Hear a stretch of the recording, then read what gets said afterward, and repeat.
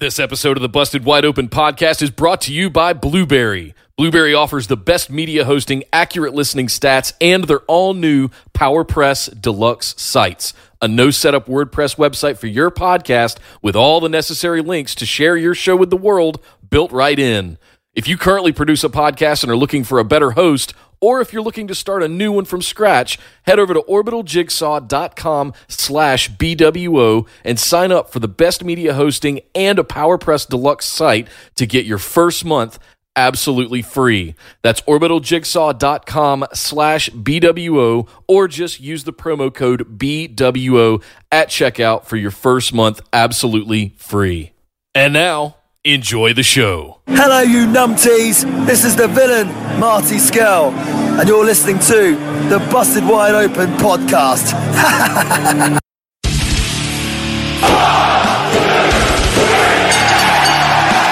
You're listening to the Busted Wide Open podcast, dropping the elbow on the hottest topics in sports entertainment and the world of professional wrestling.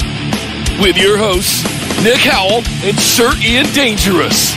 Coming to you from the Orbital Jigsaw Network Arena in sunny Southern California.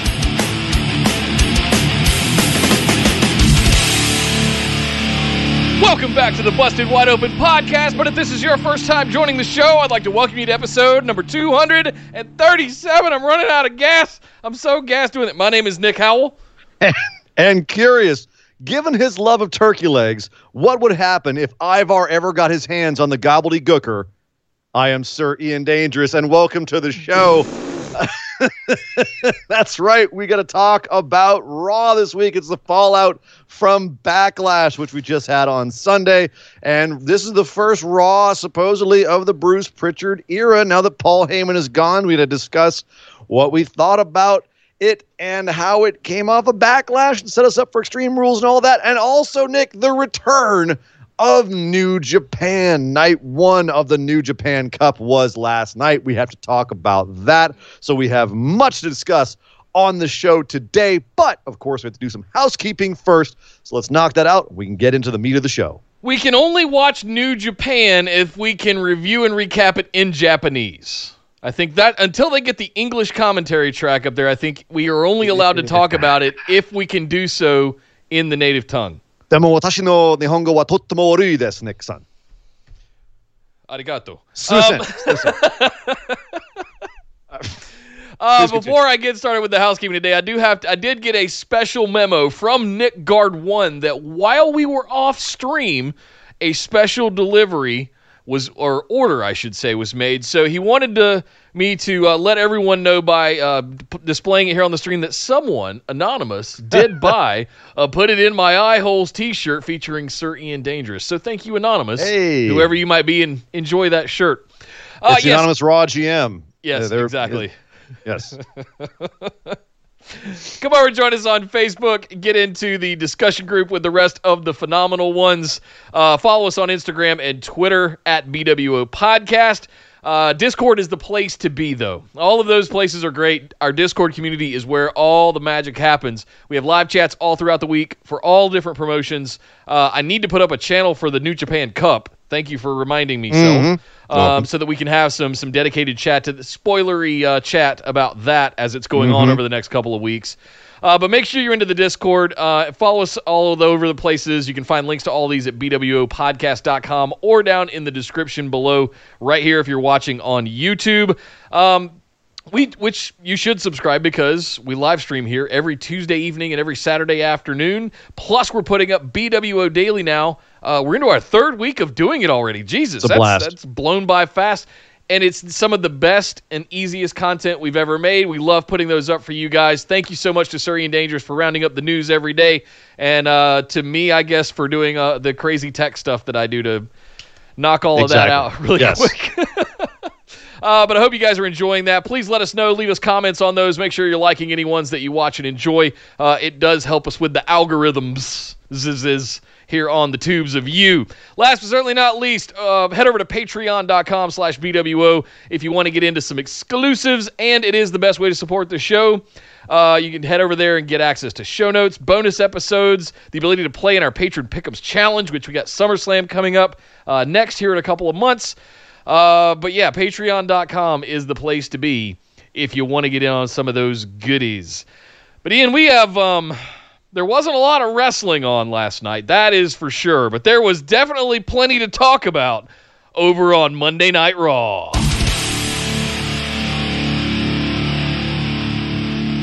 Oh, Randall, Kevin, Crystal, Kalisto, Kennedy, Orton, you scumbag, you. Randy Orton, ladies and gentlemen, Randy Orton punted Edge's head off Sunday night in the greatest wrestling match ever. The greatest wrestling match, the greatest SEO match ever, the greatest SEO grab ever. Randall kicked Edge's head off, and he came out this Raw at the beginning to gloat about it, to say that, yes, I wrote the final chapter of Edge's career. Not only did I kick his head off and send him back home to his family where he belongs, but I also injured his arm, tore his tricep off the bone. By the way, here, everybody, check out this really graphic surgery picture of Edge's torn open surgery arm. So he's out. He calls himself the greatest wrestler ever. He doesn't need to have a title to prove it. He would tell Edge in person, but of course he sent him home. Right. Someone took offense to this, Nick. Someone in the back took offense to Randy running his mouth. And that person, Christian, Captain Charisma himself. You're on your own. He's on his own because Edge is home, but he doesn't stop him from coming down to the ring and getting in Randy's face. And he says, Randy, you're a cold, calculating guy, and you're a son of a bitch. And Randy goes, that's great, Christian. Shut your hole, because I can tell you're out here because you want to fight me. Yep. And Christian goes, no. I don't want to do that. I just want to, talk some smack. And Randy goes, no. I can see in your eyes you want to fight. Christian goes, well, I'm not medically cleared to fight in the WWE. I've had 374 concussions. I'm not allowed to get in a ring ever. I can't do this anymore. And Randy goes, well, tell you what, there is a way. It's called an unsanctioned match. So why don't you and me have a little unsanctioned match at the end of Raw, and you can go think about it, because you have until the end of Raw to give me your answer. And so Christian, disturbed deep inside, and he's thinking about Randy as Randy goes away. And the entire show, Christian was pondering. He got a talking to from Big Show, who was back on this episode for some reason, and a face again. So Big Show turn number 4,292 happened on the show. He is now face again until, of course, he turns again. Right. Christian also got some words of advice from Ric Flair. Ric Flair was also on the show visiting Charlotte and asking her what her next plans were, which she didn't have an answer to. But he also told Christian, you shouldn't do this. Randy hasn't been this vicious in a while. He's kind of scary. Best that you don't get involved. And Christian said, Rick, I have to do this, man. It's for my brother Edge. I have to do this. And even as he finally says, okay, yes, I'm going to do it. I accept, Randy. I accept. And he goes out and he comes to the ring, and Randy is waiting for him at the end of the show. Ric Flair runs out again to go, Christian, dude, don't do this. Randy will kill you. He's literally called the Legend Killer. Backstage in an interview, he asked Charlie Caruso if she thought that Christian was a legend, and she said yes. And he kind of went, yeah, he's a legend, isn't he? I kill legends. Funny thing about that. So here we have Christian getting ready to face Randy Orton in the ring, Nick. And right as they're about to throw down, the bell rings, and goddamn, Ric Flair drops to his knees and hits Christian in the ghoulies from behind. Christian drops to all fours, which is the worst place to be when Randy's feeling pesky and legend killery, because sure enough, Randy punts Christian's head clean off.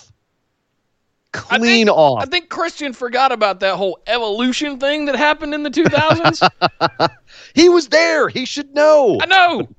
He and Randy have had a long, storied history and some great matches, but he apparently forgot the dirtiest player in the game plays for the Viper, and Randy kicked Christian's damn head off. And then we had a really, actually, Nick, I'm going to say this. It was actually a very chilling and gripping last couple of minutes of this show, as Christian sold being knocked out and unable to move, and the medical staff came down to put on the neck brace and get the stretcher. And Randy had this went to like crazy Randy territory where he was apologizing to Christian and then yelling at him because it was his fault that he was in this position. And he was sorry that he did this to him, but it was Christian's fault. And it was just it was just weird, crazy Randy telling the staff to help him and then yelling at it. Was okay. So that was the story here. Yeah. It was awesome. It was freaking awesome. A great next step in all of this. You and I actually said that we thought this was going to happen to Christian before this match, before the greatest wrestling match ever, because we thought that would escalate the feud. I'm not going to lie. I'm kind of glad they saved it for after, especially with Edge's injury. This gives us so much more to work with, especially with this really random involvement of Ric Flair. Do you think, Nick, they're going to capitalize on this, or can they capitalize on this, given that Edge is injured and Christian, who knows how they're going to have him sell this, or if he can actually wrestle a match, because, it was a pretty safe-looking punt.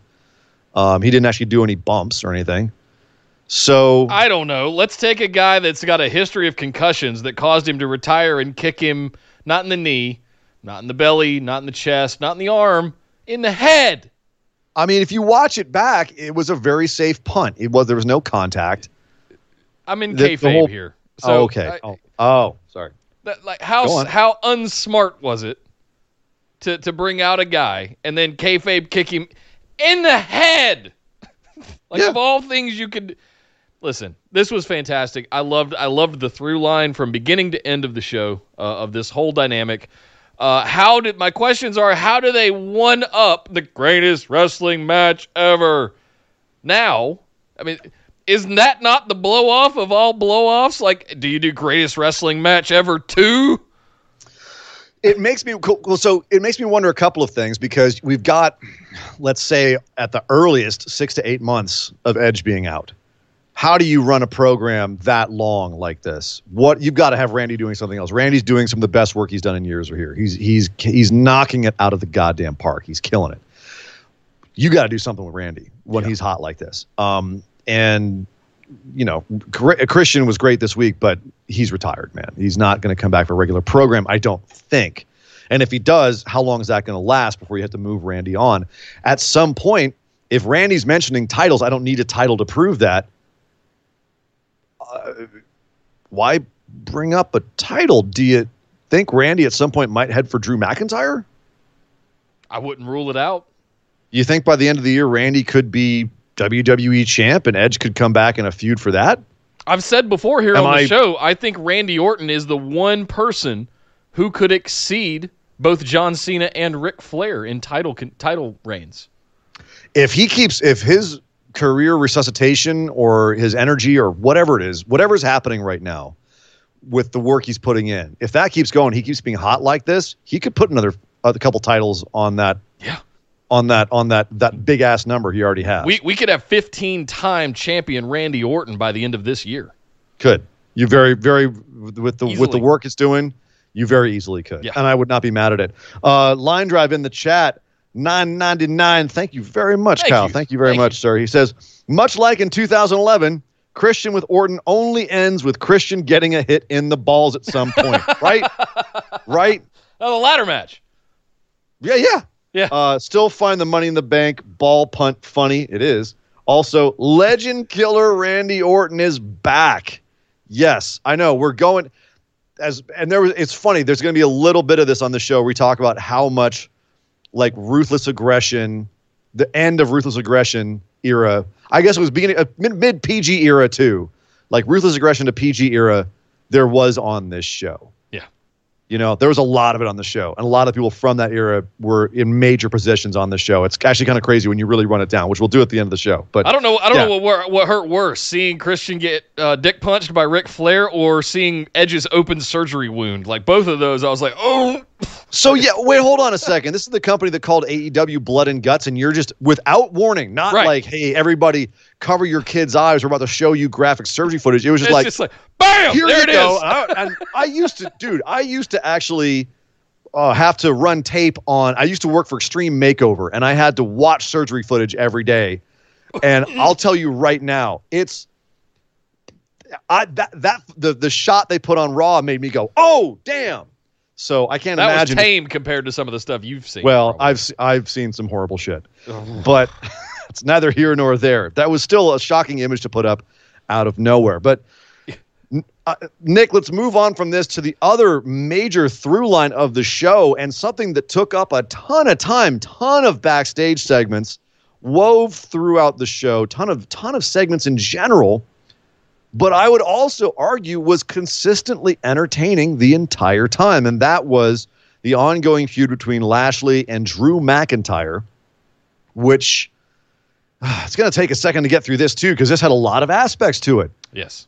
You had, at the beginning, MVP and Lashley coming out to complain about how Drew McIntyre took advantage of Lana coming out to the ring last night to take a victory, and that he essentially was hiding behind a woman to continue to be WWE champ. And he's an illegitimate champ because he took advantage of that situation. He should have offered Lashley a rematch on the spot, but he did not, et cetera, et cetera. This all continued until Lana came out to defend herself and got in their faces, and things went south from there very quickly, Nick. Yeah. It escalated somewhat quickly. To me, this was the main storyline throughout the show. We had some other smaller subplots, but sure, the Orton thing bookended most of the show. But I feel like this whole storyline, including some of the side quests that we had involving MVP and others we'll get to, dominated most of the show. Yeah. And as I said, it was entertaining. And this segment was actually entertaining. It's funny to compare this to the Lashley and Lana getting together wedding stuff, because they got into an argument in the ring. MVP called her a thought. She actually a what? Said a THOT, a thought. It's like, I have no idea what that is. It's not a very nice thing to say to a woman. Okay. Okay. Yeah. I'll just wave my fist and groan like an old man. Okay. Continue. and MVP said, you only slept with Lashley because you wanted to be famous, and you put all your life out on Instagram and social media. And she said, you know what? If I wanted to sleep with someone to get famous, I would have slept with someone more famous than Lashley, like maybe Drew or something. At this point, and the paid for crowd, they were even getting into this, going, oh shit. Before Lashley just kind of looked at her cold and just went, I want a divorce. And they all walked away and left her just in the ring.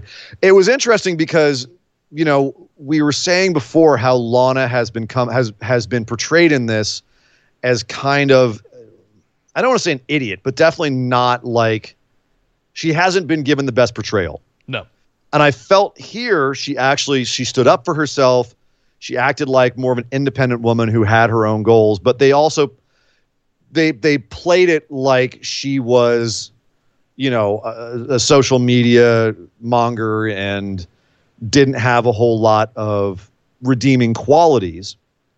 But it was a step in the right direction if they want to redeem her character at some point, which, unless they want to burn that bridge entirely on her and then keep her out for 6 months and repackage her, they're going to have a lot of work to do to bring her back around. But again, compared to the marriage stuff, this whole segment in the ring, the timing was good. Everyone played their parts perfectly. It was well written. Like, it had some energy and some pop to it. There's no dead air. Like, it was good. It was good. It was genuinely entertaining. And what's going to happen next? Unsurprisingly, we have the divorce angle coming. It'll be very curious to see how that plays out, if Lana ends up turning on him, and where that goes from here. This, Nick, again, so much better than the marriage angle that got us here. Yeah, but I'm not holding out much hope that the divorce angle isn't going to be a train wreck, as much of a train wreck as the marriage was. They certainly drug out the marriage thing and the cheating thing and all of that stuff probably 10 weeks longer than it needed to be. But do they get past this quick? We saw Lana talking to Natalya at some point. We'll cover that when we get there, but there's definitely some other things brewing for Lana. Could we see some of this play into things? Yeah, and they mention how she hasn't laced up her boots in a long time. Like, is that a hint at something? At some sort of, like, is that foreshadowing? It's funny to use the word foreshadowing when it comes to WWE, who are notorious for hot-shotting and not having a long-term plan, but I'm still going to throw it out there anyway, kind of like with Randy and the title. But that was not all, because the rest of the show was consumed with the fact that R-Truth and Drew McIntyre had a match with MVP and Lashley, and shenaniganry occurred. Why did R-Truth and Drew McIntyre have a tag team match with Bobby Lashley and MVP? MVP and Lashley have a history with R-Truth. They called him a clown.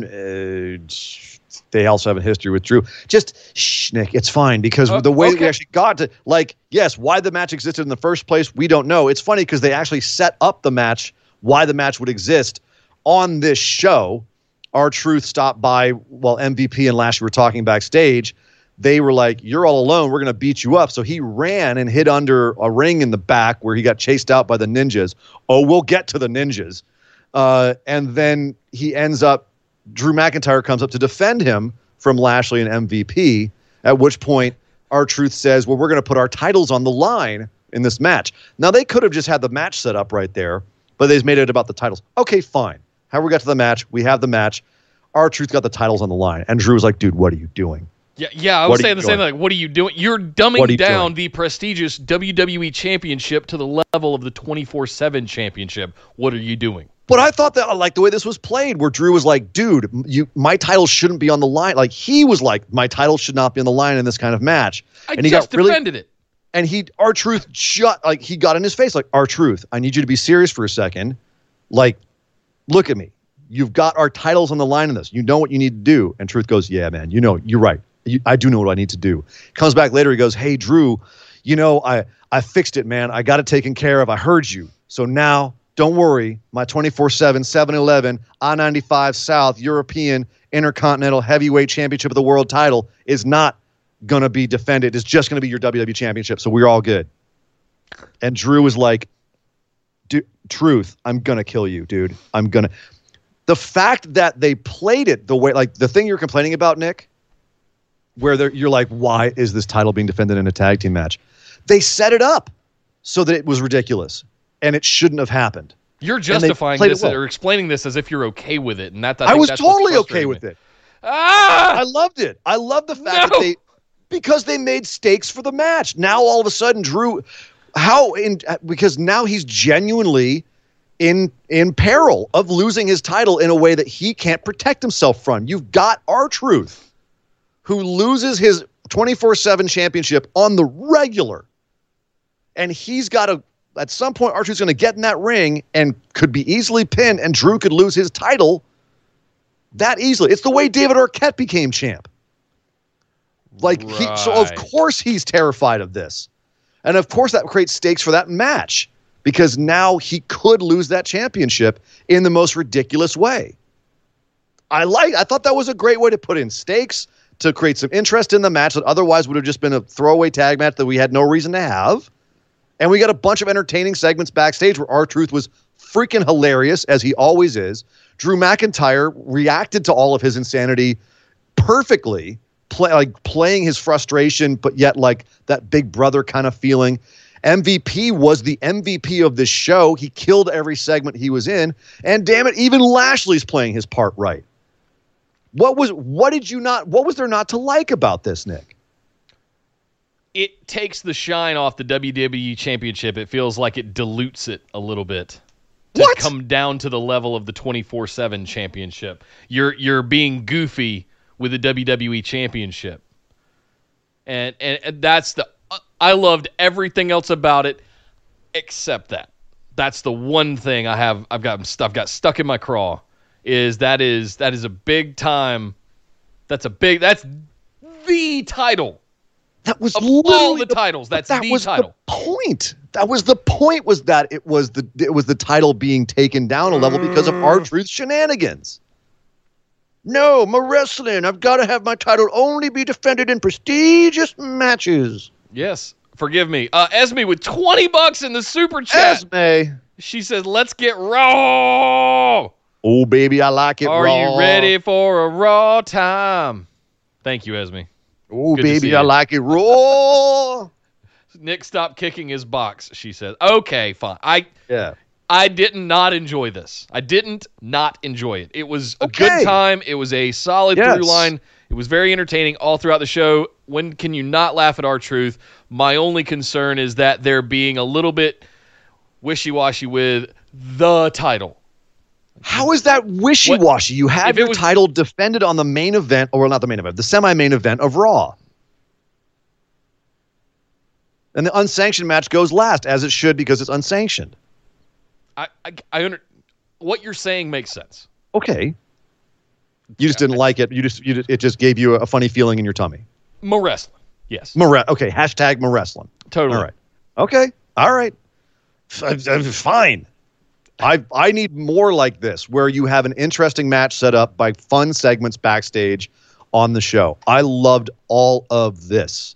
Well, this show was it was short, had plenty of segments. It wasn't. It short had segments. tons of segments. It was consistently interesting. You've got 3 hours. Keep me entertained. Don't keep things popping. Keep fun, entertaining segments happening. Ninjas. Oh God! Can we talk so about the ninjas?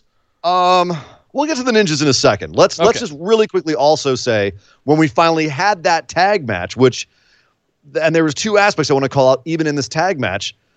Dude, Lashley and Drew are freaking awesome together. They get so physical, and they get so just into each other's faces. Their chemistry, and just the way that Lashley goes at Drew, the way that Drew goes back at Lashley.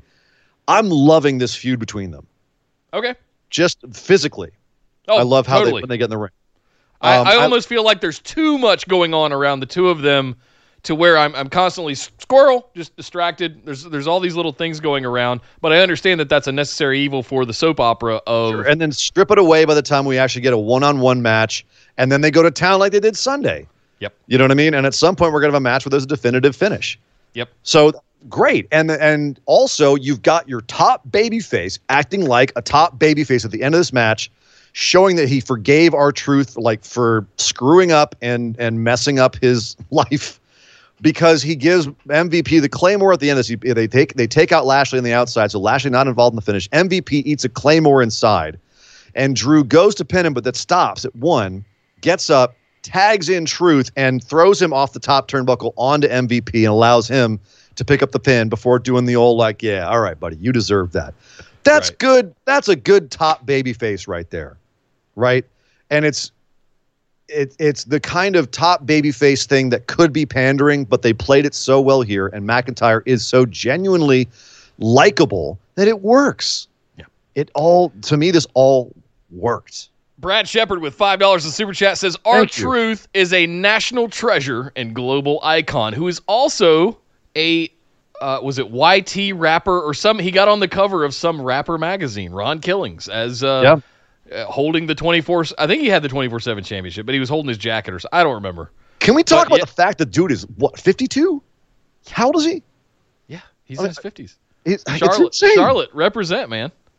It's He's insane. Another Charlotte boy. He is. Hold on. That special they did while he's looking that up. That special they did on R-Truth. 48. He's 48, but still, they went to Freedom Park in Charlotte and walked around the pond, the lake that's there in the middle of Freedom Park. I used to go there every weekend as a kid. So that kind of stuff is really cool. It hits home for me. So yeah, much love to Ron, to R-Truth. Amen. He is. I've never seen somebody sort of embrace comedy this well and just absolutely knock it out of the park for this long consistently. And it's funny because a lot of times on WWE, the comedy doesn't hit.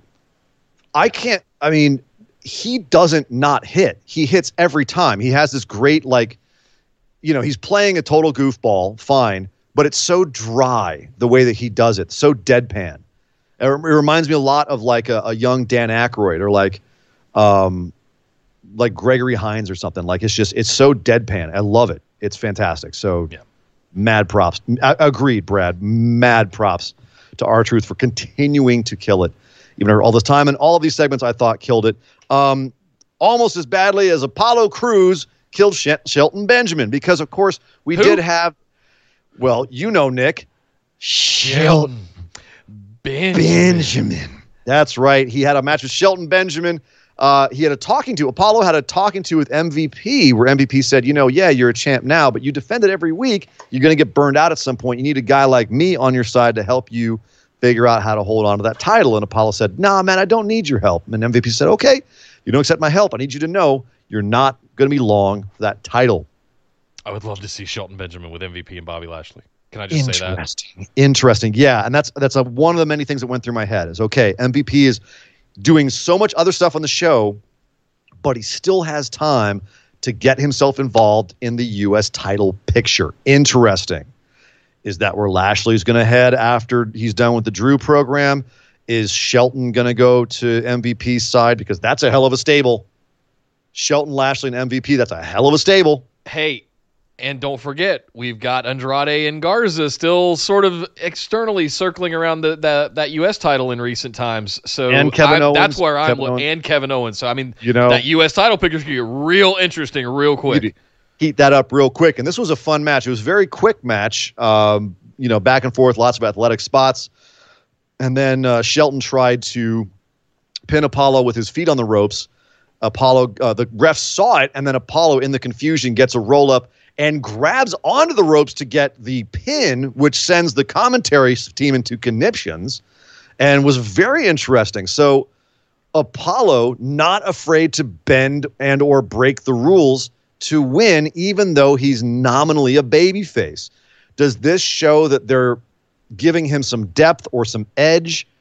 Like that? I thought that was a really interesting choice to put on Apollo, where, okay, we're not turning him face. He's still the smiling, happy babyface champion, but if you're going to mess with him, he'll mess with you back. I like that about that. And that's how I took it was, you're going to do that? All right, well, I'll do it to you then and stick it right in your face. I like that. Yeah. And I think that's a really strong babyface move to make, is just, you can't get away with it, but I can. I'll just shove it. Oh, you're going to try and get one over on me. Well, too bad. I can, though. Yeah. I like that. Line Drive in the chat. Thank you again, Kyle. $4.99. Thank you very much. He says, Shelton and Crews would have gotten me to watch Raw if it were advertised. That match should have gotten HBK versus Shelton time and tear it up. You ain't lying. I don't think it's done yet, though. No.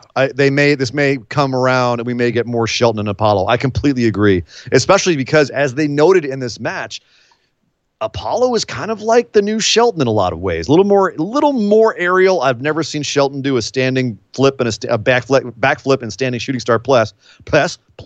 Sasha Banks. Standing backflip and a shooting star press. God damn it. I haven't seen him do that. But this was awesome to watch these two guys go at it. Definitely. I'd love to see them get more time. Agreed. Totally, Kyle. Yes. Hopefully we get more. Hopefully I would love to see Shelton with MVP as well. Definitely made me very curious and interested in the U.S. title scene with what they're doing with Apollo and everything around him. Wow. One more thing this Raw was very good about, I thought, as well. They also had a very surprising segment with Seth Rollins, who ended up coming to the ring and having a little chat with Rey Mysterio, who was live via satellite with his lucha eye patch over his healing eye, because Seth, of course, tried to take his eye out on the ring steps a few weeks ago. But apparently, Seth talking smack to Rey did not sit well with Dominic, Rey's son, who publicly said he was going to come to Raw to beat up Seth, because Seth had invited his dad to Raw to officially retire him. Rey didn't want to come. So Dominic was in the house somewhere. Murphy and Theory were off looking for him. So Seth and Rey got a little alone time. And Seth basically said, you know what, Rey, if you're not part of the solution, you're part of the problem. If you're part of the problem, I'm going to make you into a sacrifice. And if your son's here being a problem, I'm going to sacrifice him and you can watch. And of course, that didn't sit well with Rey. He said, if you touch my son, I will end you. And so Seth gets down on his knees and is like, hey, Rey, bring it on, son. At which point, frickin' Dominic climbs in the back of the ring, blindsides Seth, kicks the crap out of him, and runs out of there before Theory and Murphy, who showed up late, could get their hands on him. And he escapes out the back. Everyone else is pissed. Interesting. Dominic. I need a minute. Showing he's got some stone. If you wouldn't mind, Sir Ian Dangerous. Yes. And I want to be as objective about this as possible. We talked about this offline a little bit. Oh, no. Finn Balor returned to his Prince character and went down to NXT. Oh, Jesus. AJ Styles joined up with Gallus and Anderson to form OC. Mandy Rose and Sonya Deville are currently embroiled in a blood feud. And Dominic has appeared on WWE television. If Big E splits up from New Day and ends up in a feud with Aleister Black, I'm calling shenanigans. And we definitely have a mole from WWE. That's too much. That's regular similar listeners, to the shit if that you're I wrote wondering- last year. If you're wondering what the hell Nick is rambling about, if you're a patron of our lovely podcast and you listen to our bonus episodes, we have some Nick booking episodes where Nick smokes a whole lot of weed, takes some acid, and then tries to book WWE for a year. And these are some of the wild conspiracy theories that he put together that, yes, Nick, some of them have come true. That being said, when Tony Storm runs off with you and Jackson Riker main events WrestleMania, then we can talk about having a mole. But I don't see either of those things happening anytime soon. Don't be bent out of shape that I just did that just to mess with you. I'm just saying that Dominic did not come out dressed like Sin Cara. He just came out in street clothes Details. to knock out Seth Rollins. And honestly, like, as someone who's been down on Dominic's presentation, obviously the kid's still young, he's still learning. Dude he's hot fire when he moves. Yeah. Guy's got some speed, some closing speed, he's got some pep. So consider got some me size to him also. Yeah, that's my Eddie, conspiracy isn't right. That's the Eddie Guerrero genes right there. No, Ray's his dad. Is it? No. Depending Ray, on where you stand in that theory. Right. So he didn't get that from Ray. So consider me back in on this. Like, I was kind of like, oh God, Dominic's gonna get a match in WWE. Nah, man, if he comes in on fire like that, all right. This was a quick segment. Seth's doing more great, just spooky, creepy cult leader heel work. Ray seemed like he was genuinely scared for his son, and Dominic seemed like he had some hot fire. All right. Kyle again with $5 in the super chat says, off topic, should we start a Dijak watch for the other Dominic? I wonder. It's funny because Dijak's been messing with everybody. He's been posting stuff on his feed. He posted the U.S. title. He posted a picture of Seth Rollins trying to get people to believe that he was going to come in and do something. We heard that he was getting called up to Raw. To be honest, we don't know if that was a Paul Heyman decision and that got scrapped. We don't know where Dijak is landing on Raw. If he's coming in by himself, if he's going to come in as a challenger for Apollo, if he's going to come in as like a new big goon for Seth, which would be, I think, a great way to debut the guy as like the final apostle. Can you imagine? Murphy, Theory, and Dijak all as disciples of the Monday Night. Yes, please put it in my eye holes. Put that in my eye holes. It'd be great placement for him, but we'll see. Thank see you, Kyle, if for the that's $5. Where he goes. Thank you very much. So yeah, I liked this a lot more than I thought it would, but than I thought I would on paper. Consider me back interested again. That being said, then we got to talk about the Asuka and Nia Jax rematch. Something that we haven't seen this in a while, where they have a pay-per-view and we have a rematch of the damn match the next night. But it was a schmoz, and they both got double counted out, and then this time it was, I don't know. You're better at this. I'll let you break it down. You're right, Nick. At least we can say, because there was a double count out on Sunday, there was a somewhat logical reason to have a rematch. We didn't have a real finish on Sunday. There must be a winner. Okay, we're going to have another match. All right, that logic I can follow why you'd have a rematch, not just because. All right, fine. So another match, it's a Nia Jax versus Asuka match. It's Asuka working her ass off to try and make Nia look good. Fine. We knew that was what it was going to be. Nia powerbombed Asuka outside the ring, and I swear to God, Nick, I screamed like a little girl. Mm-hmm. No, don't go Don't kill her. Don't kill her. I was on pins and needles this whole time. Asuka's tough. Not just for Asuka either. I'm going to let you finish, and then I'll weigh in on... All right. But there was somebody else that got hucked out of the way in this match in a very precarious way. So at a certain point, Nia got frustrated with John Cone, your ref of the match, and she hucked him out of the way. He goes flying, comes back like he's about to DQ Nia, but before he can do that, Asuka does a surprise roll-up. John Cone jumps over, quick counts Nia because he's pissed at her. Boom, boom, boom. Asuka wins. She is still your champion, and Nia is not happy. So I got to say, Nick, I'm ready for Asuka to move on from Nia, but if we're going to keep this going till Extreme Rules, if we have to have a rematch because we had a crap finish on Sunday. And technically this one was too. Technically it was, but this was a better finish because it was interesting, because it was unusual. There is still... What, is Nia going to have heat with John Cone now and insist that a special ref gets brought in and it's somebody that's on her side and that's how she beats Nia or beats Asuka? Maybe. Come and then on, there's more. Man. There's more of a threat for Asuka now because there's a biased judge or something. I don't know. That's more interesting than just Nia is big, Asuka is a submission wrestler. It's something. It's something else to keep me interested in this feud. Oh, Give me something. You should just read what Kyle put in the chat because that's probably what's actually going to happen. As far as he's concerned, do not do a triple threat with Charlotte at Extreme Rules. Oh, God. No. Kyle, you get that evil You put that here. out in the universe, and it's going to happen now, Kyle. It's all your fault. Oh. Oh, no. Oh, no. Oh, just... Hex. The power of Christ compels you. The power of Christ compels you. Be gone, demon. Oh, Jesus. Your mother's in here, too, with us, Karis.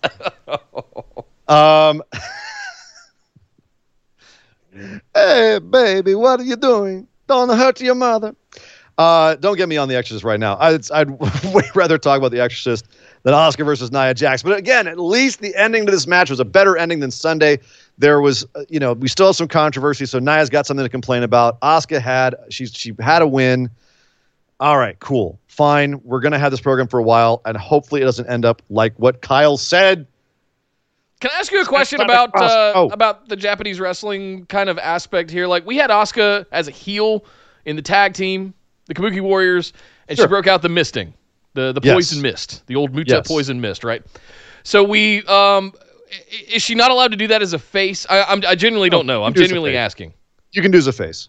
Okay. So typically are we just saving that? Was it getting overused there? Is this a weapon that she could use? Use it every time Asuka came out for like a month. Right. But I'm saying, could this be the thing that she uses to eventually get past Nia? I would love that. I think people would mark out for the mist in the proper application. I would. I'm just asking. I used to mark out for Tajiri back in the day, whether he was a face or a heel. You'd throw the mist out there, I was automatically marking out. Yeah. So. Just a thought. Yeah. Anyway, so let's move on and talk about something else that's going to be, I have a feeling, very divisive amongst the viewers of wrestling programming. The further adventures of the Viking Prophets, the super team comprised of the super team, I say in quotations, comprised of the Street Profits and the Viking Raiders. They had Street Raiders right there, Street Raiders right there, and they went for the Viking Prophets. Okay, whatever. Fine. They're backstage celebrating their bizarre match on Sunday. Match, he says. When up comes Akira Tozawa and the Motorcycle Ninjas and his Motorcycle Ninjas. Yes, that's right, ladies and gentlemen. If you didn't watch the show, if you haven't been watching Raw in a while, there are ninjas on Raw now, and not just any ninjas. There's also a super ninja. There's a 7'4" ninja that Tozawa can summon, and he showed up as well. And once again, Eric wanted to take him on, and everyone was like, "No, Eric, no! God, look at him!" And this ended up becoming a 4-on-4 match because why not? We actually had a wrestling match. I say a wrestling match. It was a squash. The Viking Prophets destroyed Akira Tozawa's ninjas, and as a final, his final measure was to bring in the Big Ninja, who was standing ringside of the entire match. Big Ninja gets into the ring with Tozawa, who's standing in front of him all smug. Like, I finally got you, Viking prophets. When the Big Show comes out, knocks out all of the ninjas who attack Big Show. Tozawa and Big Ninja scuttle up the ramp, saving it for later, and Big Show and the Viking prophets all celebrate because apparently Big Show's now friendly with the Viking prophets. What? Nick, help me. What makes some sense out of what is happening with the tag team division on Raw? Couple of super chats I got to get to before I weigh in here. Austin Tauber, good to see you, Austin. He's $2 in the super chat, says, have Asuka have a reign like in NXT, please, WWE. I agree. I think we've been saying that for a couple of years now. But that's never going to happen. That'll never happen on the main roster. Not with Charlotte bouncing around the place. No. Thank you very much, Austin. Also, Kyle Line Drive again with the $2 super chat says, man. Street You, Vikings, get that TMT Saturday morning money. TMNT. I'm not going to lie. Okay, so Nick. Animated series? Yes, please. They even said, like, we're going to have what is it? Like a Marvel Cinematic Universe. We're going to have the Cinematic Universe for our team, and there's going to be sequels. And there's like Tozawa came in. He said he wanted a sequel to their match on Sunday. They're talking about having a cartoon series and everything. Nick, I have a confession. I would watch the shit out of that. I was wildly entertained by all of this. Yeah, same. Why do we feel guilty admitting that, though? That's kind of the point here. Myself. I know. But here's the thing, Nick. Earlier on the show, you were talking about how the WWE title was being diminished by being defended in a tag match. Here we have the tag champ. I was talking about how the WWE title was being sort of diminished or relegated down to the level of R-Truth in the 24/7 championship. The juxtaposition was an intentional buddy comedy kind of trick to say, like, obviously one thing is much less than the other. Why is it? Never mind, Nick. The point is Lethal Weapon 2 meets Rush Hour, or, I don't know what's going on, but I'm having a blast. My point is they're doing the same thing with the tag titles here. These are your tag champions, and they're fighting freaking ninjas. They're squashing ninjas. There's a big ninja. Big Show is face again and punching people for some reason. We haven't had a wrestling match for the tag team titles in months. I mean, now granted, Big Show did convince them that to settle the rivalry once and for all, hey, maybe, I don't know, have a wrestling match. So maybe we're finally going to get one at some point. But the crazy thing is if I put that aside, if I let that like wrestling nerd mark, whatever you want to call it, that like that purity of wrestling kind of thing, if I let that go, the way that we finally like put the whole War Machine thing to bed, where you and I, Nick, have finally said, you know what? Okay, fine. They're the goddamn Viking Raiders. Yeah. They are a WWE cartoon. They're not the team that we loved on the Indies and in New Japan. Fine. We've accepted that. Yes. They're having they're obviously having a blast doing this stuff. These two guys are having the time of their freaking lives with the Street Profits. The Profits are having a blast. You know what? I can't be mad at them for having a blast like this. And damn it, I had a smile on my face during this. And I was sitting there going, why am I smiling so big at this? Why am I grinning ear to ear? Like, I should be mad that Tozawa is doing like the next best thing to choppy pee-pee. Yeah. Kind of like Japanese caricature stuff.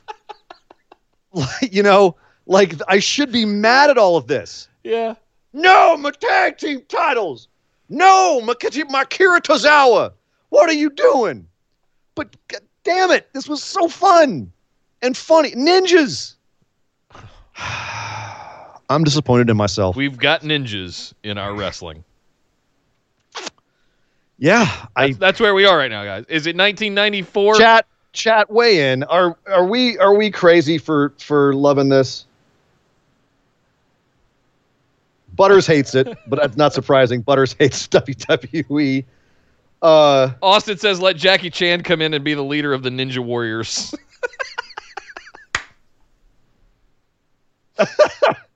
I've got awesome. We got I want more. I've got no, hate it. No, y'all crazy. Nope, loved it, love it. So yeah, I mean, divided. And again, I'm not surprised. This is if people hate this, I get it.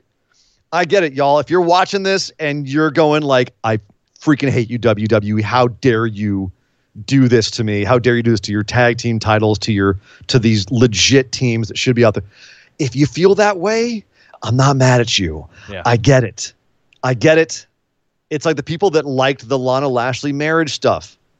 Like, you know what? If that's your thing, fair enough. I hated it, but I get it. Here's the one thing I'll say. This is probably the closest thing we've had to a caliber of fashion police in a few years now. This is kind of along the same things. The difference to me is that was done without the tag team championships in mind. Right. And yeah, I think you could have a program that involved the tag team championships and still do this. I think I still say Fashion Police was great because it was so smart and there were so many little references and like it felt like it was a lot of thought was put into it. Yeah. This doesn't feel like a lot of thought's being put into it. This just feels like people are just spitballing, coming up with freaking hilarious ideas, and is like, screw it. Let's just and letting Akira Tozawa be as goofy as he wants, which is, by the way, by all means, let that dude mug all day. Yeah. He's obviously having a great time too. And the more Akira Tozawa on my TV, the happier I am anyway. So I want to hate it. Have we figured out who Damn it. the large giant ninja is yet? Yes, we have, and I can't pronounce his damn last name. Okay. Hold on. I actually meant to put it in the notes, and I didn't at the last minute because I did too many other things. His name, Jordan Omogbehin. Okay. Okay. He is legit 7'3". Jesus. That's 2 inches taller than Great Khali, by the way, in case you're wondering how big this dude is. So yeah, he's a big boy. He's a big boy. He's where did he get them? Where did they get him from? I don't know. Kevin Nash found him. But anyway, we'll find out more as we get that. We got to get back to the show here. Yeah. But yeah, there's this comedy. Just Tozawa standing next to him. I was giggling. I'm so mad. One last thing though, Nick, and I've got to point this out, especially given our daily news show today, where we talked about how WWE had its second confirmed COVID case. Yep. This week. This was taped last week. We're not sure if the person who tested positive was part of this audience, but they did have. Excuse me. This was taped June 9th. yesterday. This was taped yesterday. That went live. We're always live this week. Excuse me.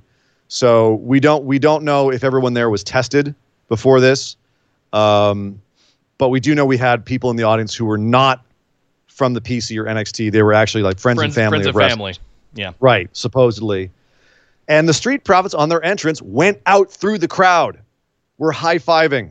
Dominic went out through the crowd. We're like, but you'll notice there was a lot of space. The people weren't nearby. The Profits were up in people's faces. There was no masks. They were bumping people's hands and high-fiving. And then right afterwards, Montez goes and adjusts his glasses, touches his face. I, as a germaphobe, was freaking out. So, yeah, that's, if anything, illustrates how little they actually are paying it. Like that, what kind of security theater it is to have everyone 6 feet apart behind these plexiglass barriers. That to me just was like, see, we don't really care. Yeah. That's just going to show that off to me. I don't know. I was just going to get on my, soapbox, put it aside. Yes. And move on to Kevin Owens versus Angel Garza. Once again, we saw some more tension between Andrade and Angel Garza. It wasn't there Sunday, but apparently it's back. Andrade came out and cost Garza the match. They ended up getting into it again. Zelina stormed out and came back. There is trouble in paradise with them. Kevin Owens is just here. The real issue is between Andrade and Garza. How does this end up, Nick? We had reports that Vince is high on Garza, but again, take that with a grain of salt. He was high on Ricochet too, and he was high on Cedric Alexander, and look where they are. He was high on Andrade. He put the title on him, and all that. Where is this going? Are we going to see an Andrade and Garza feud? Is one of them turning face? What's happening here? I'm wondering if this was a tear apart in order to come back together stronger. and Zelina needed to come out like the angry mom, finger wagging at him, going, "You two need to knock this off." Blah, blah, blah, blah, blah, blah. If that's the thing, and they both kind of looked at each other and went, "Okay," and they figure out how to work together, what do they really have to at each other about? At the end of the day, we don't really know. They just kind of are. It's like brothers. They just fight for no reason. So get them back together. They need something to unify them, and I think if my gut tells me there's something that's going to happen in the coming weeks that's going to unify them, and it's going to be the thing that brings them together and locks them in as a unit. So I just don't think we've gotten there yet. And this is all part of the story. And one wonders because again, Heyman's gone, and we're looking at all of his projects and going, where are they going to end up? Are they going to get back in the U.S. title picture? Are they going to turn one of them face? What's next? This didn't give us any indication other than the breakup angle seems to be continuing. Andrade's going to cheat on Charlotte with Charlie Caruso, and that's going to embroil Garza, and then that's how petulant and childish we're probably going to get now. Nick, no Nick booking on this show. I'm sorry. No more of that. Line Drive in the chat. Thank you. $2. He says, this felt like a much-needed reset for the Vega Familia. Yeah. It's not a reset until they're fully back together. You know what I mean? Like, they need I'm that not unifying convinced. moment. There's got to be that one thing. Yeah. And then become a tag team. Once the tag team stops being goofy, they could be a much-needed, they could be used in the tag division. Much-needed injection of talent and excitement. New team. Don't say that with Garza Dong in the same sentence. Hey, I'm just saying. Is it hot in here? Is it just me? I think of Angel Garza, and I have to think of injections, Inject some love into the tag team division, That's right. Be careful. Hide all your wives in the tag team division because Angel Garza is coming all over your division. So next, let's talk about... oh, God. Austin in Super Chat. Austin says 199. He says, thank you very much, by the way. Thank you. He says, Ian, let Nick booking in. It's glorious. Bask in its glory. I would rather let The Fiend in than Nick booking. Hello. You can keep that shit out of here. Keep that out of here. Absolutely not. I refuse to let it in. I've got like a chastity belt on for that kind of crap. It's good shit, pal. It is not. I'd sooner drop soap in the shower.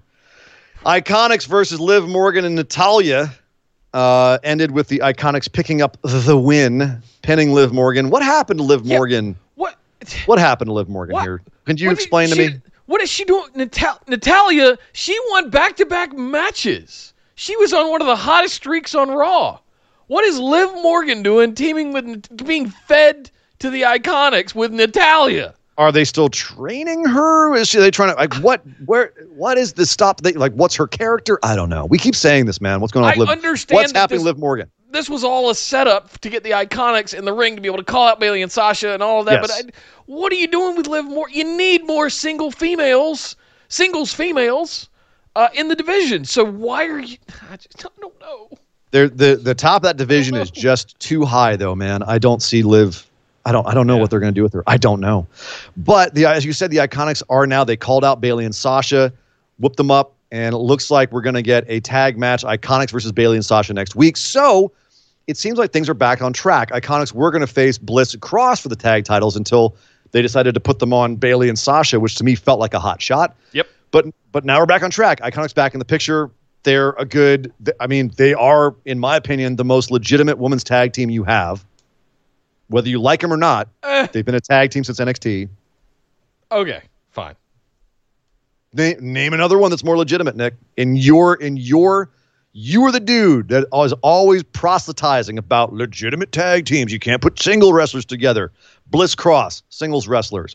Bayley Sasha, singles wrestlers. Natalya and Liv, singles wrestlers. Shotzi and Tegan Nox, who they're facing on Wednesday, it's singles wrestlers. Who else is a freaking women's tag team? I guess you could even say the Iconics are singles wrestlers. Then they haven't been singles wrestlers since way the heck back in NXT. Anyway. Yeah. Well, back during Asuka's reign and Peyton was challenged for it with Nikki Cross. Yeah, sure. Yeah.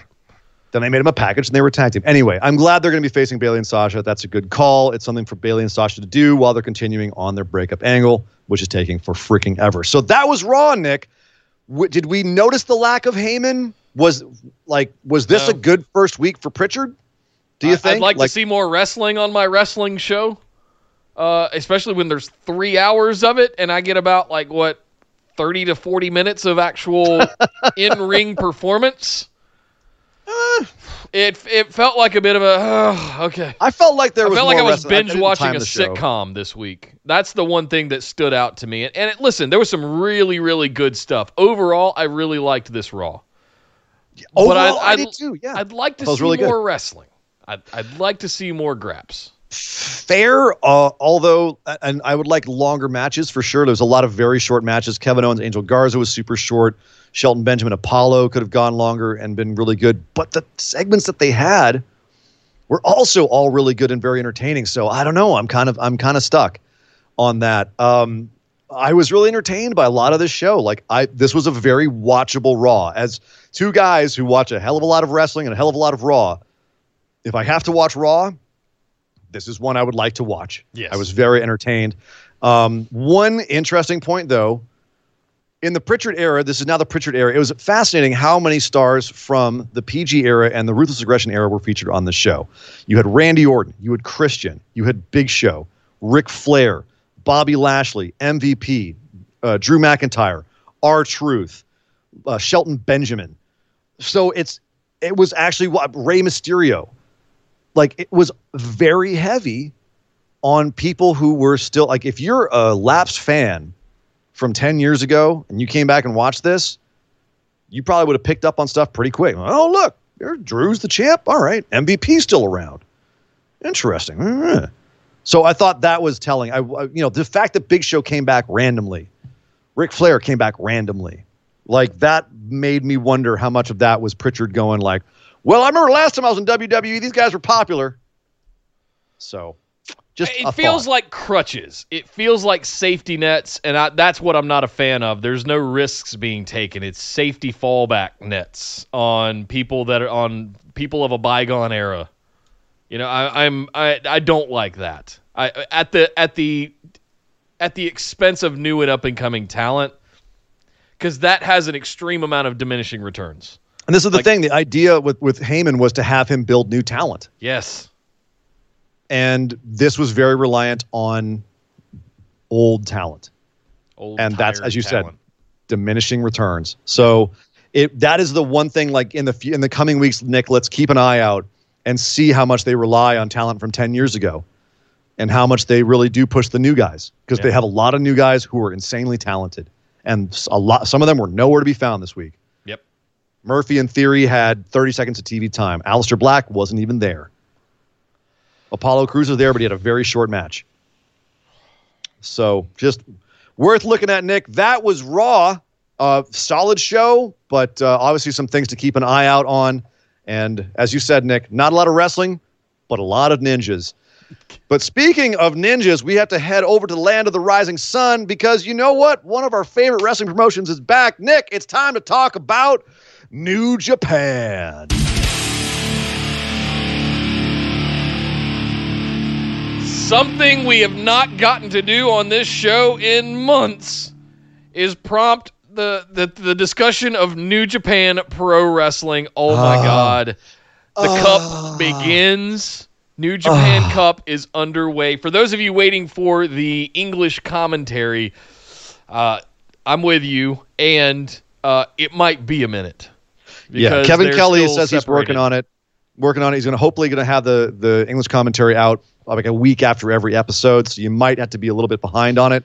It's worth waiting for. Kevin Kelly is great. I don't know who he's going to have as his partners with it, but I watched it with Japanese commentary last night. I didn't mind it that much at all, but I definitely understand if you want to have the English commentary just to catch up on character points and everything else. And Kevin Kelly does do a fantastic job. Hang on, I got to cut in on you here. Austin with $20 in the super chat. Thank you so much, dude. You. He says, for all the times I miss out watching live, I listen to you guys at work while I mow. Awesome community and great knowledgeable hosts. Love you guys, mad respect. BWO forever. Thank you very much, Austin. Mad love back, brother. Thank you so much, dude. Freaking tastic. Thank you, sir. Much love. All right. Okay, recovering. Yes. That was beautiful. Thank you, sir. New Japan Cup. So last night we had Togi Makabe versus Yota Tsuji, the young lion, the big beast young lion. I should also disclose I have not watched yet. Oh, I feel I should say that intentionally. I'm gonna spoil it. Don't worry, we're the first round still. So, there's some big matches in that first but round, if you really don't want to be spoiled, don't listen to the segment because I'm gonna spoil the first round here, or the first half of bracket A is gonna get spoiled. Yanotoru versus Jado, Hiromu Takahashi versus Tomoaki Honma, and Tomohiro Ishii versus El Desperado. So a couple of very strange matchups here. Obviously, their roster has been kind of gutted by the travel restrictions, by the availability of certain talent. I compared their overall the lineup for this New Japan Cup this year to last year's, and it's insane how much they've had to rely on their internal talent and talent that normally isn't in this. They've got a lot more junior heavyweight division or cruiserweight division in it this year, which leads to lineups to matchups like Hiromu versus Honma and Ishii versus Desperado. So, and Jado was in a match. Dude can barely move, and he had a match. So, very strange. Esmeralda in the super chat, Esme, $2. Thank you, darling. Thank you very much. She said, New Japan is back to save 2020. That's right. We're back on the right track. Back on the right track. So let's break this down real quick. Togi versus Yota Tsuji. I've got to say, man, I think Tsuji has a huge future.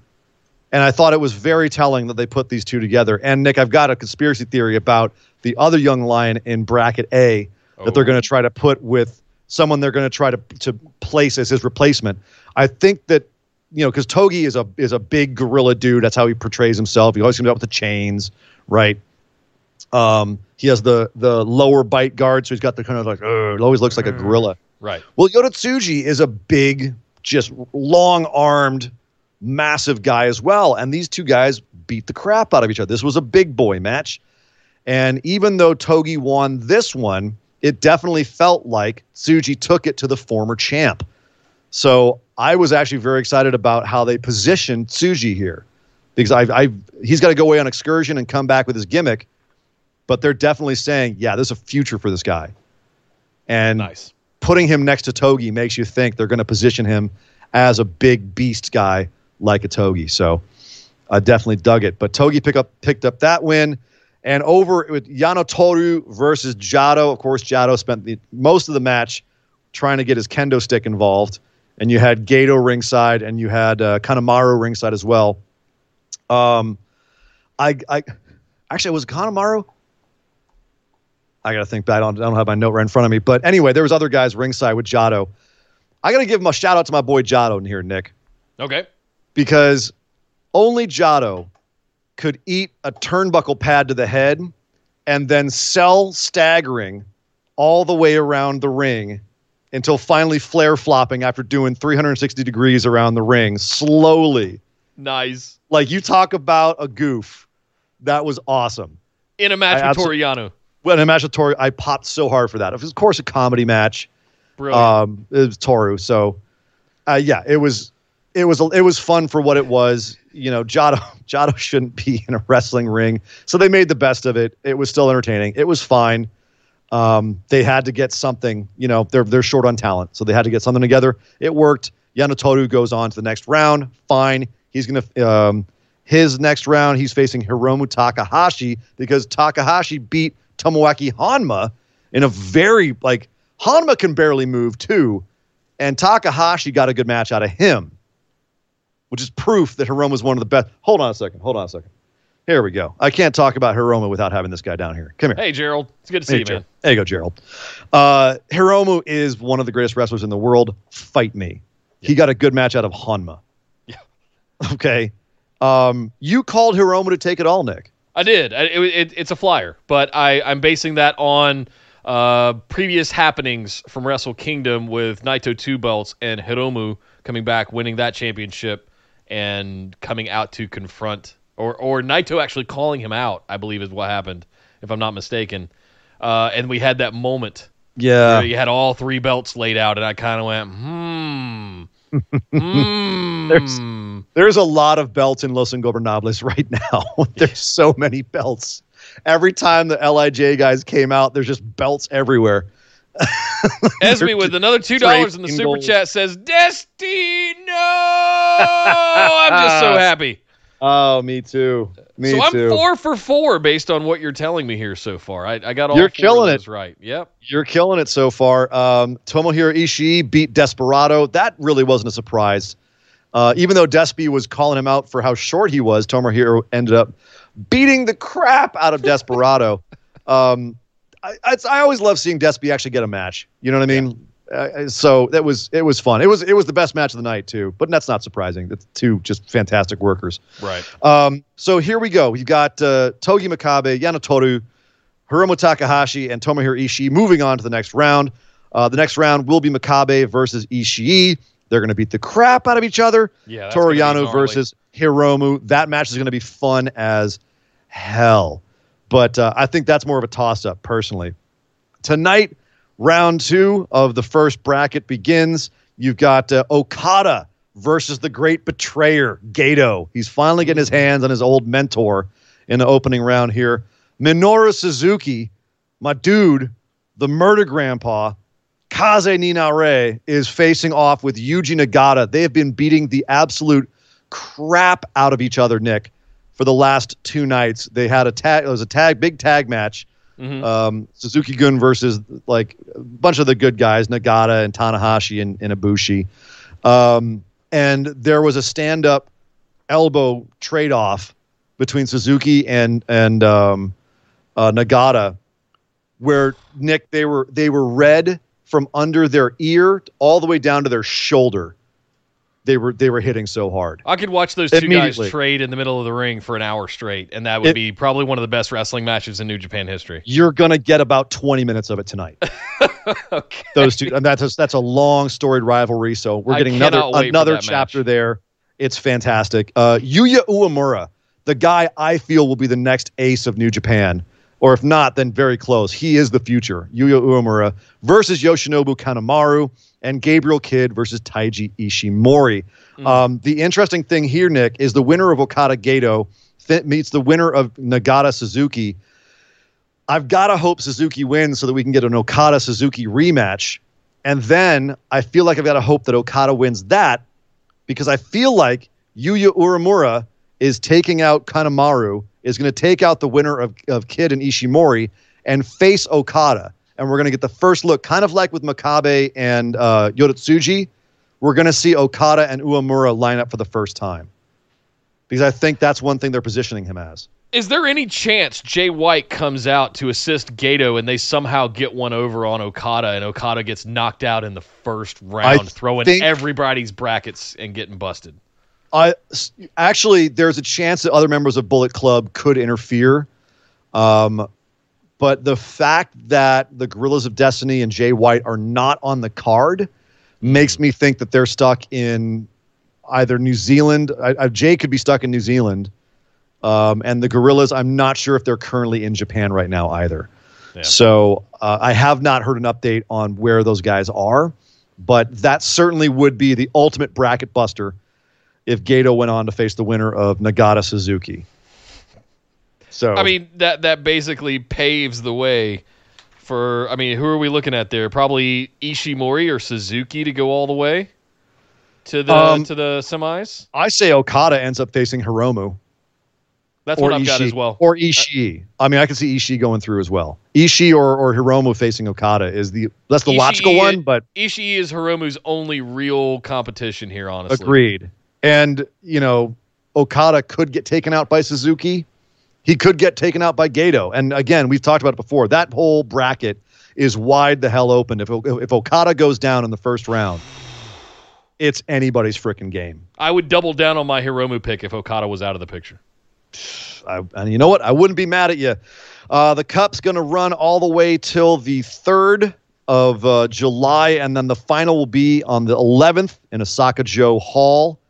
And the day after that is Dominion. Dominion, Sunday, July 12th in Osaka-jo with partial crowd. We'll be back for that. It's no crowd last night, no crowd until then. But then they've also got 4 more events scheduled for the summer. They just released that they're going to be having a New Japan Road, July 20th at Korakuen Hall. Sengoku Lord in Nagoya will be July 25th at Aichi Prefectural Gymnasium. Say that 5 times fast.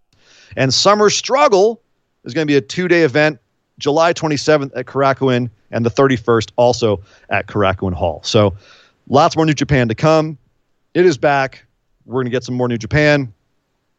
Very happy about that. So far, off to a great start. Yes. And I got to say, I didn't miss the crowd that much because they tend to be quieter in Japan. Yeah. So, and it's almost rude to make noise unless you're doing the chants for a specific wrestler, right? Or I don't know.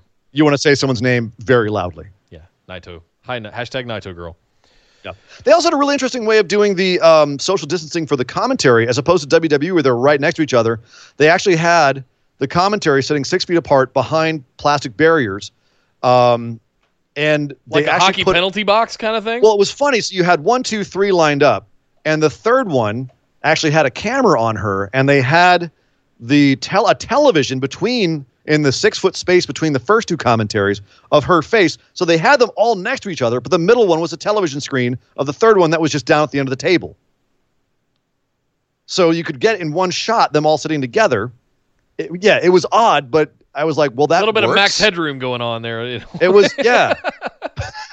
For those old enough to get that reference. One way of getting all the announcers kind of sitting close to each other, I guess. But anyway, yeah. So that's your report on New Japan. I am very excited that New Japan is back. I can't wait. I hope, Kevin, take your time, man, nail it like you always do, but I'm literally shaking to watch those first round matches. I actually think it would be better to maybe binge through all of them. That's why I'm not too terribly bent out of shape on waiting for the English commentary to show up and then just do one crazy binge night sort of watch party of the whole first round, because they're going to have it all out there by the 23rd, so a week from today. So by next Saturday will be the final of the last bracket of the first round. So a week from now, we'll be able to watch the entire first round all at once if we want to, tentatively, hopefully. But yeah. Anyway, hang tight for that English commentary. We know Kevin's working on it. Take your time, Kevin. Do the right thing. But that's New Japan, guys, and that's the end of the show for us. But we're not done just yet. Wait. We are headed over to do what we like to call and what was dubbed by Mr. Sean Clark as the moment of positivity. Mop, mop, mop, mop, mop, mop, mop, mop, mop, mop, mop. Mop. That's right, the moment of positivity, the mop, brought to you by Sean Clark, as you said, Nick. That's right, it's the part of the show where we reflect on the last few days of professional wrestling and try to think of something that was positive, uplifting, a way to end the show on a nice, happy note to send you all back out in the world thinking about happy, fun things. So even if we bitched a lot in the show about things, at least you know we're not bitching about it all the time. We actually have some positive thoughts in our heads. So, Nick, what was your moment of positivity from, I guess it would be New Japan, Raw, and Backlash? I mean, it'd be an easy out to say New Japan is wrestling again. That's too easy of an out. Like, I haven't even had a chance to watch it yet. It was just last I think that night. might have even been your pick last show, so I think that might be... Yeah, that's unfair. Cheat. If I'm being honest, I get these feelings, the tingly feelings every now and then when something happens, right? And I get excited about the potential of something happening. And this week it was MVP talking to Shelton Benjamin about joining Lashley and him in their own stable. Oh, really? And I was like, oh, that could be good, because I've traditionally been down on Lashley. Ever since he's returned, it's been kind of a kind of thing. We have been down but hopeful. We've been skeptically optimistic. Hashtag skeptically optimistic. Since he came back, the optimism coming out. Okay, yes. So finally. Yeah, he's finally in contention as MVP after 13 years. He's finally getting his chance. The idea of having a stable with MVP is killing the game right now on the mic and as being a manager and an advocate, and he's getting in the ring and wrestling. So yeah, to build that stable around MVP, this could get Shelton Benjamin, Apollo Crews, just get all of them, right? Tasty. Oh, Tasty. Not mad at it. That was definitely mine. Put it in my eye holes. Yes, agreed. Nick, mine is, it's funny. It's a little hard because I don't want to fall back on the New Japan is back either. I want to look at Backlash and Raw, and it really is a coin flip for me between two performances. Okay. And those performances are Randy Orton and R-Truth. Both of whom absolutely took the ball over the damn fence on this show in terms of just character presentation, doing exactly what they need to do to be as entertaining as possible in their character. Randy going the extra mile on his creepy character stuff at the end of the show, talking to Christian and having all these conflicts and being crazy Randy again. And also just feeling vicious and scary for the first half as well. Every time he has a promo, he feels like he's genuinely threatening and terrifying. It's that teethy smile that he has where it's just like creepy. It's the stillness. There's a lot of things about his presentation that just he's nailing right now. And then conversely, on the other side of things, R-Truth, and I'm so sorry, I forget who said in the chat, in the super chat, that he was a treasure.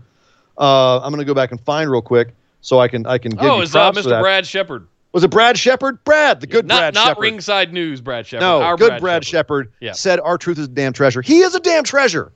I agree. He's my moment of positivity on Raw. Yeah, I was smiling every time he had a segment. Every damn time.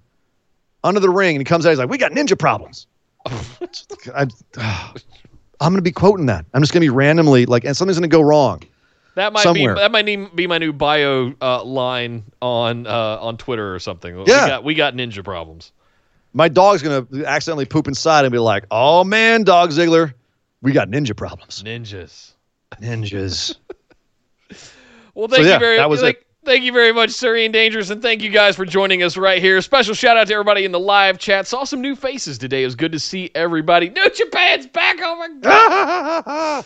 But make sure you subscribe here to the channel at youtube.com/bustedwideopen, and make sure you got your notifications turned on because we're putting up BWO Daily every single day. I tried a new thing today called the Premieres, and what that does is you'll get a notification, and if you join right away, you can live chat while you're watching it with us. So we may try that. It may not work. Who knows? I'm going to try it for the rest of this week, and we'll see. So when you get that notification, jump over and join us for BWO Daily, and we'll live chat while we're watching the episode right there on YouTube. Or right here on YouTube? Right there. Yep. Here. YouTube.com/bustedwideopen is here, there, and be. everywhere. Yes. Also follow us over on Instagram and Twitter at BWO Podcast. Get into the Facebook discussion group with the rest of the phenomenal ones, but the place to be is our Discord community where we do live chats all throughout the week. We have, for all of the shows, special dedicated chat channels for the pay-per-views, which is absolute blast talking to you guys Sunday night during Backlash. That was fantastic. Very fun. But we do that same thing for all of the shows throughout the week, too. So if you missed out on that, make sure you get into the Discord over there. What's left? Patreon. Thank you to all of our patrons for all of your support every single month. And special shout out to everybody that gave into the Super Chats today as well. But if you'd like to get into some of the exclusive offers we have available, you can get copies of the show notes, additional bonus episodes every single month. We got to figure out what we're going to do for June. Mm-hmm. I don't think we've done that one yet. But all kinds of good stuff. An entire back catalog for more than a year of bonus episodes at this point. Almost 2 years, actually, if I'm counting. August will be our 2-year mark of 24 bonus episodes and available counting to you. And counting. And they're going to keep going. Skype calls with myself and Sir Ian Dangerous. All kinds of good stuff over at patreon.com/BWO. But my name is Nick. Also, Nick, really quick. Every time you get me. I know, but I got to say thank you to everyone in our chat right now and all of our super chats and everyone. You've been awesome. Thank you so much. I have to say it again because you've really been great. I'm sorry. But my name is Nick Howell. You can find me on Twitter at DataCenterDude. And I am Sir Ian Dangerous. You can find me on Twitter at Sir Ian Dangerous. But by God! Would somebody stop the damn match? This show is part of the Orbital Jigsaw Network. For more episodes, subscribe to us on iTunes, Google Play, or Stitcher Radio. For details and show notes from each episode, check us out, orbitaljigsaw.com.